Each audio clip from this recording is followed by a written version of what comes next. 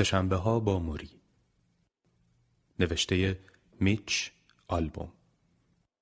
برگردان ماندانا قهرمانلو. تنظیم نسخه شنیداری کتابخوان. قسمت چهارم. سال دوم دانشگاه. با موری 2 واحد بیشتر برداشتم. گهگاهی با هم بحث خارج از کلاس داریم. من این کارو پیش از این هیچ وقت با شخص مسنی به جز افراد فامیلم انجام نداده بودم.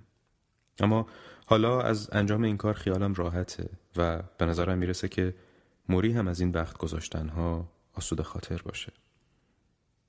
زمانی که وارد اتاق کارش میشم، شاداب و بشاش میپرسه: خب میچ، امروز کجا هم دیگر رو ببینیم؟ فصلهای بهار زیر درختی خارج از ساختمان جامعه شناسی. زمستونا کنار میز کار موری. من با لباس گرمکن ورزشی خاکستری و کفشای کتونی آدیداس و موری با شلوار مخمل و کفشهای راکپورت. هر دفعه که میخوایم با هم دیگه صحبت بکنیم، اون به حرفای بی ربط و تموم نشدنی من گوش میده. بعد سعی میکنه چند تا درس زندگی به من بده. موری این آگاهی رو به من میده که پول مهمترین پدیده زندگی نیست، برخلاف نقطه نظر کلی افراد دانشکده. موری به من میگه که ضروری انسانی به تمام معنا باشم. اون در مورد بیگانگی و انزجار خاصی که در دوره جوانی داریم صحبت میکنه و ضرورت ارتباط و وابستگی با جامعه اطرافم رو به هم یادآوری میکنه. بعضی از حرفاش رو میفهمم، بعضیاش رو هم نه. اما در هر حال فرقی به حال من نمیکنه. این بحث ها فقط بهانه‌ایه برای گفتگو با او. گفتگوهای پدرانه‌ای که با پدر خودم نمیتونم داشته باشم. پدری که آرزوش این بود که من وکیل بشم و موری از وکیل جماعت بیزاره. میچ، بعد از اینکه از دانشگاه فارغ التحصیل شدی میخوای چی کار کنی؟ میخوام نوازنده شم. نوازنده پیانو. چه عالی. اما این یعنی یه زندگی سخت. میدونم.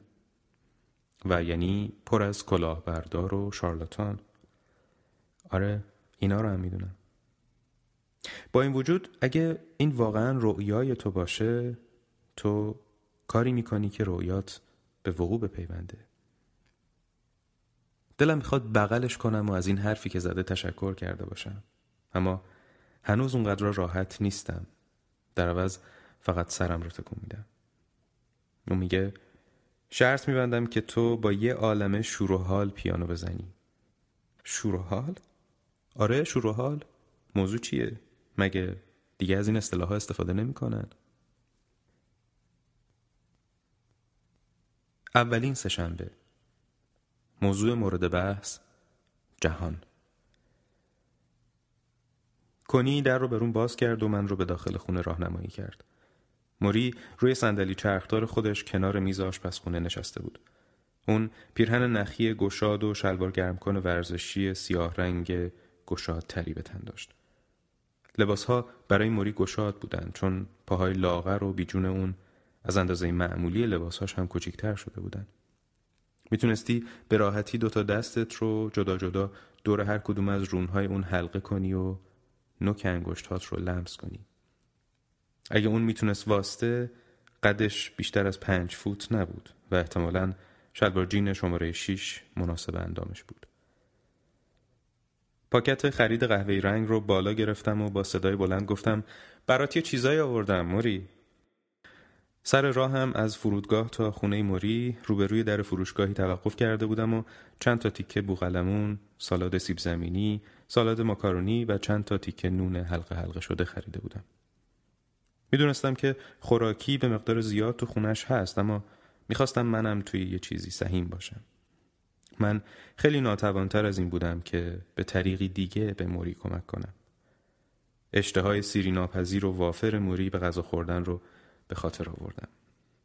موری با صدای آهنگین خودش گفت: اوه چقدر غذا! خب حالا تو باید همه اونا رو با من بخوری یا؟ ما دور میز آشپزخونه نشستیم. میزی در محاصره صندلی‌های حصیری و این بار بی هیچ نیازی برای رنگ و لعاب دادن به 16 سال اتفاق، یک راست روی آبهای آشنای خودمون موج سواری کردیم. به یاد ایام قدیم، به یاد گفتگوهای گذشته در دانشگاه. موری از من سوال می‌کرد، به جوابای من گوش می‌داد و گاهی مثل سرآشپزها وامی ایستاد و ذره ذره مطلبی رو که من فراموش کرده بودم یا درک نکرده بودم به بحث اضافه می‌کرد. از من در مورد اعتصاب روزنامه سوال کرد و مطابق معمول همیشگیش قادر به درک این موضوع نشد که خب چرا دو طرف دعوا خیلی راحت با همدیگه ارتباط برقرار نمی‌کنن که مشکلاتشون رو حل کنن. به اون گفتم که همه به اندازه اون عاقل و باهوش نیستن. اون مجبور میشد هر چند وقت یک بار صحبتش رو قطع کنه تا به دستشویی بره. دستشویی رفتن موری شامل یک سری مراحل مختلف وقت گیر بود. هل دادن صندلی چرخدار اون به طرف توالت توسط کنی، بلند کردن اون از صندلی توسط کنی و نگه داشتن اون به هنگام ادرار در لگن توالت باز هم توسط کنی. هر بار که موری از دستشویی برمیگشت خسته تر از دفعه پیش به نظر می رسید. موری گفت یادته به تد کاپل گفتم که به زودی زود یه نفر باید ما تحتم رو بشوره؟ خندیدم. آره، همچین لحظه‌ای فراموش شدنی نیست. خب من فکر کنم که اون روز نزدیکه. همون چیزی که فکر من رو به خودش مشغول کرده. چرا؟ چون اون کار بیشترین درجه و حد اعلای وابستگیه. یه نفر ما تحت تو رو بشوره. اما من دارم روی این قضیه کار میکنم که بپذیرمش. دارم سعی میکنم که از مراحل مختلف این کار لذت ببرم. لذت ببری؟ آره، بعد از این همه سال بالاخره دوباره دارم بچه میشم. خب شاید این تنها راهیه که بشه به این قضیه نگاه کرد. آره میچ، من حالا مجبورم به زندگی اینطور منحصر به فردگونه نگاه کنم. بیا با مشکل روبرو بشیم. من نمیتونم خرید برم، نمیتونم از حساب بانکیم پول برداشت کنم، نمیتونم آشغالها رو دور بندازم. اما میتونم اینجا بشینم و همراه با باقی مونده زمانم که هر لحظه داره تنگتر میشه به اون چیزی که فکر میکنم توی زندگی مهمه نگاه کنم. هم وقت انجام این کار رو دارم، هم دلیل و انگیزش رو. وقتی که کنی داشت ظرفای غذا رو جمع میکرد و میبرد، چشمم به یه سری روزنامه افتاد که کاملا معلوم بود پیش از اومدن من خونده شدن. پرسیدم تو برای پیگیری اخبار جدید وقت میذاری؟ آره، به نظرت عجیبه؟ فکر میکنی حالا که رو به موتم نباید از اون چیزی که داره توی دنیا اتفاق میفته خبردار باشم؟ شاید. میچ، شاید حق با تو باشه. شاید نباید برام مهم باشه. بالاخره من نیستم که ببینم عاقبت و نتیجه این همه اخبار چی میشه. اما انگار حالا که خودم هم دارم درد میکشم و رنج میبرم، احساس میکنم بیش از پیش به مردمی نزدیک شدم که اونا هم دارن درد میکشن و رنج میبرن. توضیح این مطلب خیلی سخته میچ. چند شب پیش تلویزیون بوسنیایی ها رو نشون میداد که توی خیابونا میدویدن. به اونا شلیک میشد. اونا کشته میشدن. قربانی های بیگناه. با دیدن اون تصویرها در جا اشکم در اومد. درد و رنج و بدبختی اونها رو حس کردم. انگار مال خودم بود. چطور بگم، من تقریبا یه جورایی به طرف اونا کشیده میشم. اشک توی چشمای موری جمع شده بود. من سعی کردم موضوع بحث رو عوض کنم، اما اون صورتش رو چندین بار با دستش لمس کرد و با اشاره دست گفتش که اون فکر رو از ذهنت دور کن. و بعد ادامه داد من دیگه اکثر اوقات گریه میکنم، اما اصلا فکرشو نکن، مهم نیست. با خودم فکر کردم عجب، چقدر تحسین برانگیز و باور نکردنیه. من خودم خبرنگار بودم. من سرگذشت آدم‌ها رو توی محل مرگشون گزارش کردم. من با خانواده‌های عزادار اونا مصاحبه کردم و حتی توی مراسم خاکسپاریشون شرکت کردم. اما من هیچ وقت گریه نکردم. اون وقت موری برای اون طرف کره زمینی ها داره اشک میریزه. در شگفت بودم که آیا این همون چیزیه که در پایان راه اتفاق میفته؟ شاید مرگ بزرگترین متعادل کننده و همسان کننده باشه. همون پدیده‌ای که در نهایت افراد غریبه و بیگانه از هم رو وادار میکنه که قطره اشکی برای هم بریزن. موری با صورتی که حالا زیر دستمال کاغذی ها مدفون شده بود با صدای بلند گریه کرد. این مسئله که برات حله نه؟ گریه مرد؟ به سرعت جواب دادم آره معلومه که حله. موری لبخند زد. میچ، قصد دارم تو رو راحت و رها کنم. بالاخره یه روز به تو نشون میدم که گریه کردن چقدر خوبه. گفتم بله بله حتما. و اون تکرار کرد بله بله حتما. هر دو با هم خندیدیم، چون اون 20 سال پیش هم عادت داشت همین حرفا رو بزنه، یعنی همین عبارت رو بگه بله بله حتما. و عمدتاً هم روزای سه‌شنبه این اتفاق میافتاد. میدونین در واقع سه‌شنبه همیشه روز با هم بودن ما بود. اکثر واحدایی که با موری برداشته بودم روزای سه‌شنبه بود. اصلا ساعت کاری اون سه‌شنبه ها بود. حتی زمانایی که من روی پایان نامه‌ام کار میکردم. زمانایی که کاملا شامل نظرات و عقاید موری میشد.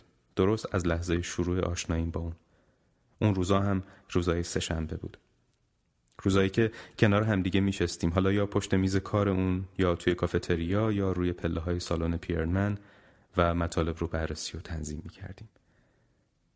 بنابراین انگار این یه فرصت دوباره بود که ما با همدیگه به سه‌شنبه ها برگردیم. سه‌شنبه ها توی خونه موری. خونه‌ای که روبروی در ورودیش درخت افرای ژاپنی از خاک سر برآورده بود. وقتی خودم رو برای رفتن آماده می‌کردم، این موضوع رو به موری یادآوری کردم و اون گفت آره میچ، ما سه‌شنبه‌ای ها هستیم. من تکرار کردم سه‌شنبه‌ای ها. موری لبخند زد. میچ، تو در مورد توجه من به آدم‌هایی که حتی اونها رو نمیشناسم سوال کردی. اما من میتونم بزرگترین دستاورد بیماریم رو به تو بگم.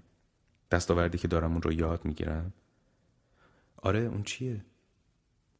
میدونی مهمترین چیز توی زندگی اینه که یاد بگیریم اول چطور امواج عشق رو بیرون بفرستیم و بعد چطور امواج عشق رو بپذیریم. و بعد زمزمه وار تکرار کرد پذیرای امواج عشق باشیم. ما فکر میکنیم استحقاق و ظرفیت عشق رو نداریم. فکر میکنیم اگه اجازه بدیم عشق در ما نفوذ کنه بیش از حد حساس و مهربون میشیم. اما یه خردمندی به نام لوین چقدر خوب این مطلب رو گفته که عشق تنها عمل عقلانیه. موری با دقت جمله لوین رو تکرار کرد. روی هر کلمه مکث میکرد تا تأثیر خودش رو بذاره. عشق تنها عمل عقلانیه. سرم رو به نشونه فهم مطلب تکون دادم مثل شاگرد خوبا و موری بیرمق بازدمی رو پس فرستاد. بالای سرش خم شدم تا بغلش کنم و بعد هرچند واقعا عادت همیشگیم نبود گونه‌اش رو بوسیدم.